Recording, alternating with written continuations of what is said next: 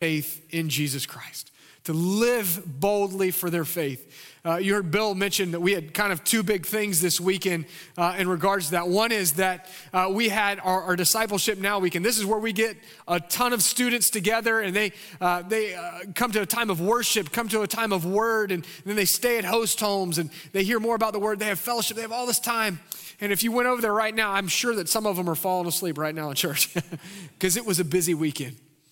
But it's all about equipping them to live out their calling. The theme for this weekend was holy moments. I've been praying for the last few weeks that many of these kids, because it is not an easy time to be a teenager in the world that we live in right now. I've been praying for the last weekend that they would experience Christ in a real way, that they would have a holy moment with God.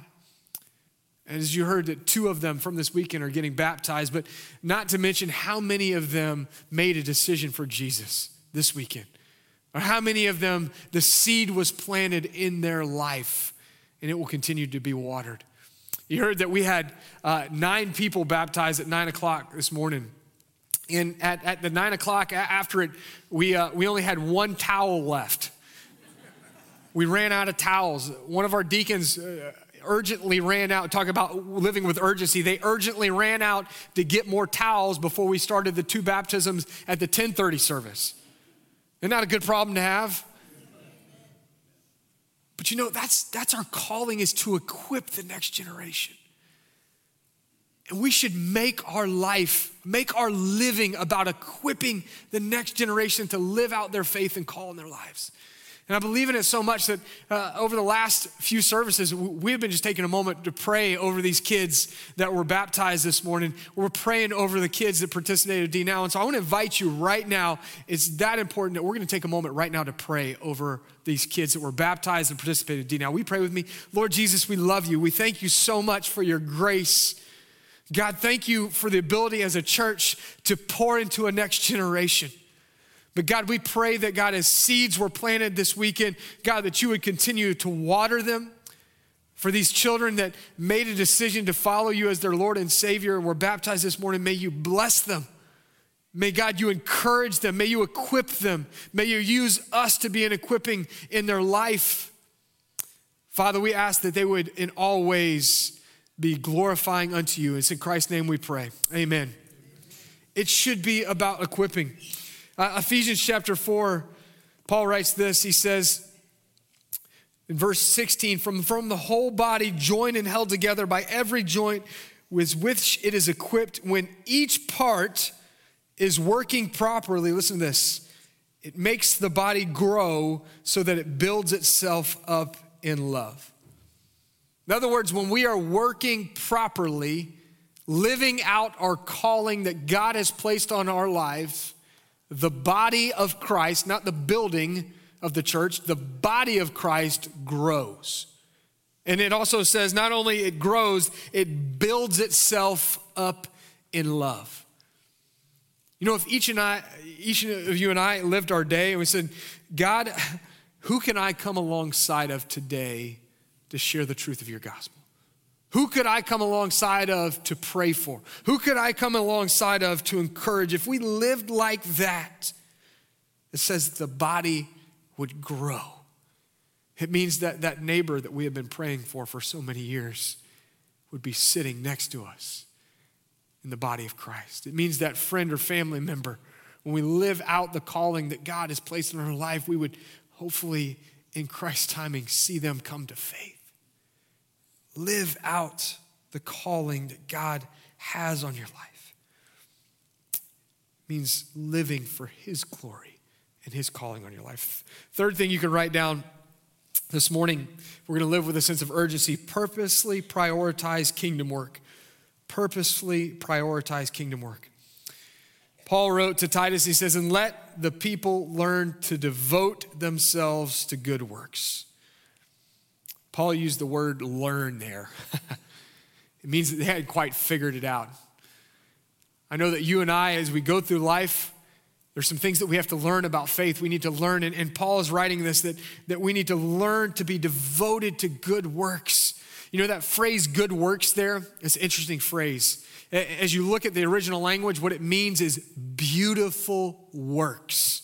Almost like if you can imagine, you ever seen a beautiful artistic piece, a painting or a drawing, and then you look at it, as you see this beautiful painting, you can't help but be drawn into the colors and the details. When you see that masterpiece, you lean in, you look, you're amazed by it. It's kind of what Paul is talking about. He's saying we need to be devoted to beautiful works. In other words, how we treat people, how we love people would be seen as beautiful. Not in a sense that it draws attention to us, but it draws attention to the Lord Jesus. That we would love each other so well that the outside world would see the beauty of our Creator and our Redeemer, Jesus. That's what it means. That we would be devoted. But why does Paul say to the church in Crete, and I believe to us, that we need to learn to devote ourselves to kingdom work? Why would we struggle? Here's why. Here's the difficult truth. Kingdom work is not about us. Kingdom work is not about our glory. Kingdom work is not even about our reward. It's about the glory of our God. And sometimes for you and I, we struggle to prioritize that we don't immediately benefit from it. Our first priority is not always others, it's ourselves. And so we have to learn to devote ourselves to prioritize Christ first and understand it's not about us. It's learning this concept can be difficult. But here's some things that I think can help us live with eternal significance in our life. First thing is purposeful prayer. Purposeful prayer. I love the Lord's Prayer Jesus modeled for us. He says, your kingdom come, your will be done. In other words, it's not about my kingdom, Lord. It is about your kingdom and your will be done. And I believe if we're going to prioritize kingdom work, we've got to say, Lord, it's about you. It's about your kingdom. And we've got to be intentional about it. And as we do that, I believe that the Lord works on our heart. He softens our hearts. But it leads us to a place of what the next thing I think is strategic surrender. Paul would write, for me to live is Christ and to die is gain. It's this idea of the more that I give up of my life, the more that I surrender unto Christ, the more that I live more fully with purpose and for the glory of God.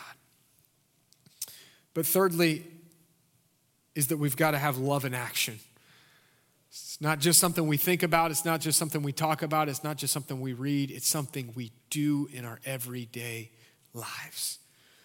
James, the book of James says, love without works is dead. Our love needs to be alive by living in faithfulness to what God has called. Colossians chapter 3, verse 2 says, set your mind on things that are above, not on things that are on earth, kingdom things. Set your mind on kingdom things. Fourth thing that you can write down is make time for divine appointments. Paul writes this. He says, be available basically so as to help cases of urgent needs and not be unfruitful. Paul says that the church in Crete, to Titus, be available to help in urgent needs. I've never had an urgent need in my life that I was able to plan out. Have you? It's not like, hey, next week I'm going to have an urgent need. Hey, next week, one of my friends, they're going to have an urgent need. You know, urgent needs, they come unexpectedly usually, right? I like to think of urgent needs often as divine appointments. Divine appointments. And you ask what a divine appointment is. It is a meeting with another person that God has unmistakably and specifically arranged for you. It is a meeting with another person that God has unmistakably and specifically arranged. Here's the thing. Divine appointments don't always come at convenient times, but we need to be available for them. God wants you and I to be available to his call, to his divine appointments. Are you allowing God to have permission over your life and your time so that he can include you a part of his will and mission to be a part of divine appointments? You know, calendaring has changed very much in the last 20 to 30 years. keeping your calendar before meant that you kept a day timer. Anybody have one of those before? And you'd open it up and you'd look there. And then if your appointments changed, you had to erase it or white it out. And then, or you had the big whiteboard calendar. You ever seen one of those? Some of you guys may still have one of those. And you could write it out. Or you had this big calendar that had all the months you flipped up. Now they have digital calendars, right? It makes it easy, right? And you can go in there and you can edit, you can delete, you can add, you can do all these things. But when digital calendars came out, there was this feature that came out. It's called a shared calendar. And what happens with a shared calendar is I can take my calendar, which I do, and I share it with important people in my life. My wife has my calendar, and she likes to add things to it sometimes, and I give her that permission, right? Sometimes she likes to take things away that I think are important. But I give her that permission. I give her that privilege that we have a shared calendar. I share my calendar with a few of our staff here at church so they know where I am. I'm accountable with my time. And if they need to add to or take away and make an appointment, they can do that. But I would consider it a pretty big privilege to, share my calendar and give them that opportunity to add or edit or delete. A question for us, though, is do we give God that permission in our life? Do we allow God authority and permission over our time and our calendars to say, God, if there's something you want to change, if there's something you want to add, if there's a divine appointment that you want to place on here, my calendar is yours, Lord. It's available. I'm available for you. Are you giving God that permission in your life? Are you saying, God, if tonight at 9 p.m., one of my friends calls me and they need prayer, they need someone to talk to, God, I'm available. Are you saying, God, maybe tomorrow at 9 a.m. at the busiest part of the day where I have multiple other meetings and I'm trying to rush to get everything done, God, if you want to put a divine appointment there, if there's somebody I need to pray for, if there's somebody I need to share the truth and hope of Jesus with, Lord, it's open, it's yours. However you want to use my time, Lord, use it for your glory, for your kingdom. I think about God has an infinite divine calendar. I don't think it's a day timer, and I don't think it's on a giant whiteboard. I don't think it's a digital calendar. But God has an infinite and divine calendar, and it is written on the mind of God. What's interesting to think about is on that divine calendar, God can go back to the time, the place, the hour where he created the heavens and the earth. On that divine calendar, he can go back to the day and the time and the hour where he anointed David as king. And every major New Testament happening, he can tell you the time, the hour, the second. And he knew it in advance.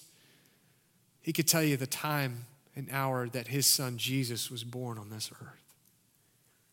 He can tell you the time, the hour, the second in which they crucified his son Jesus. He could recount the time when his son Jesus died on the cross and the time when he rose from the grave. And there's a time on his calendar that has not yet been revealed, but the returning of Jesus, King of Kings, Lord of Lords. It's on his divine calendar.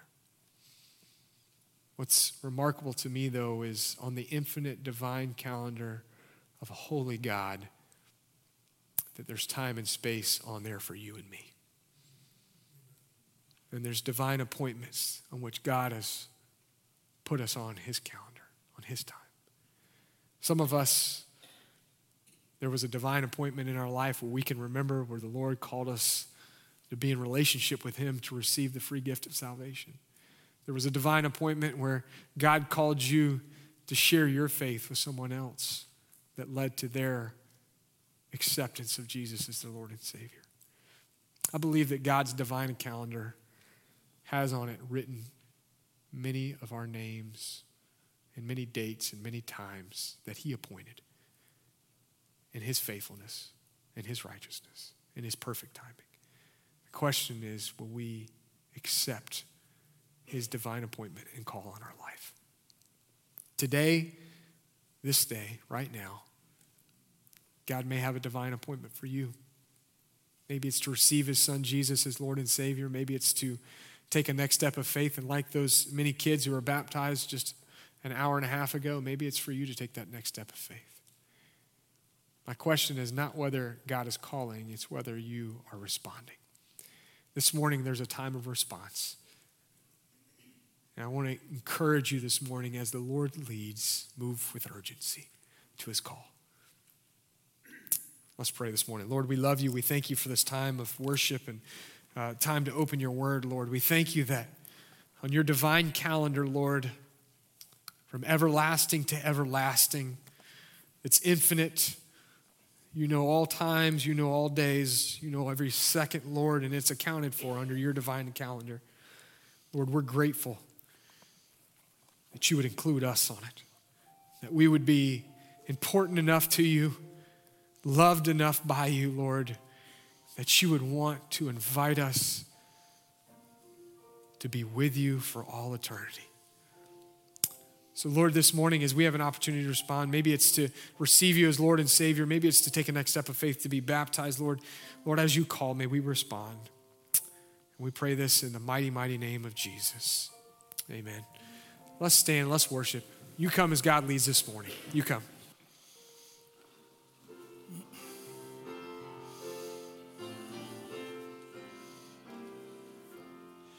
When we walk with the Lord in the light of his word, what a glory he sheds on our way. While we do his good will, he abides with us still, and with all who will trust and obey. Trust and obey, for there's no other way to be happy in Jesus but to trust and obey. But we never can prove the delights of his love until all on the altar we lay. For the favor he shows and the joy he bestows are for them who will trust and obey. Trust and obey, for there's no other way to be happy, Jesus, but to trust and and the last, then in fellowship. Then in fellowship sweet we will sit at his feet, or we'll side in the way. What he says he will go, where he says we will go. Never fear, only trust and obey. Trust and obey, for there's no other way to be happy in Jesus but to trust and obey. So, Father, as we continue to submit the rest of our day to you, may you have the opportunity to impress upon us the things you would desire us to do with our time, with our calendars. The time that you give us here on this earth is precious. And so as you're conforming us to the image of your Son, Jesus Christ, lead us to those, Father, that we would share that truth with, that we can be his light in this lost and dying world.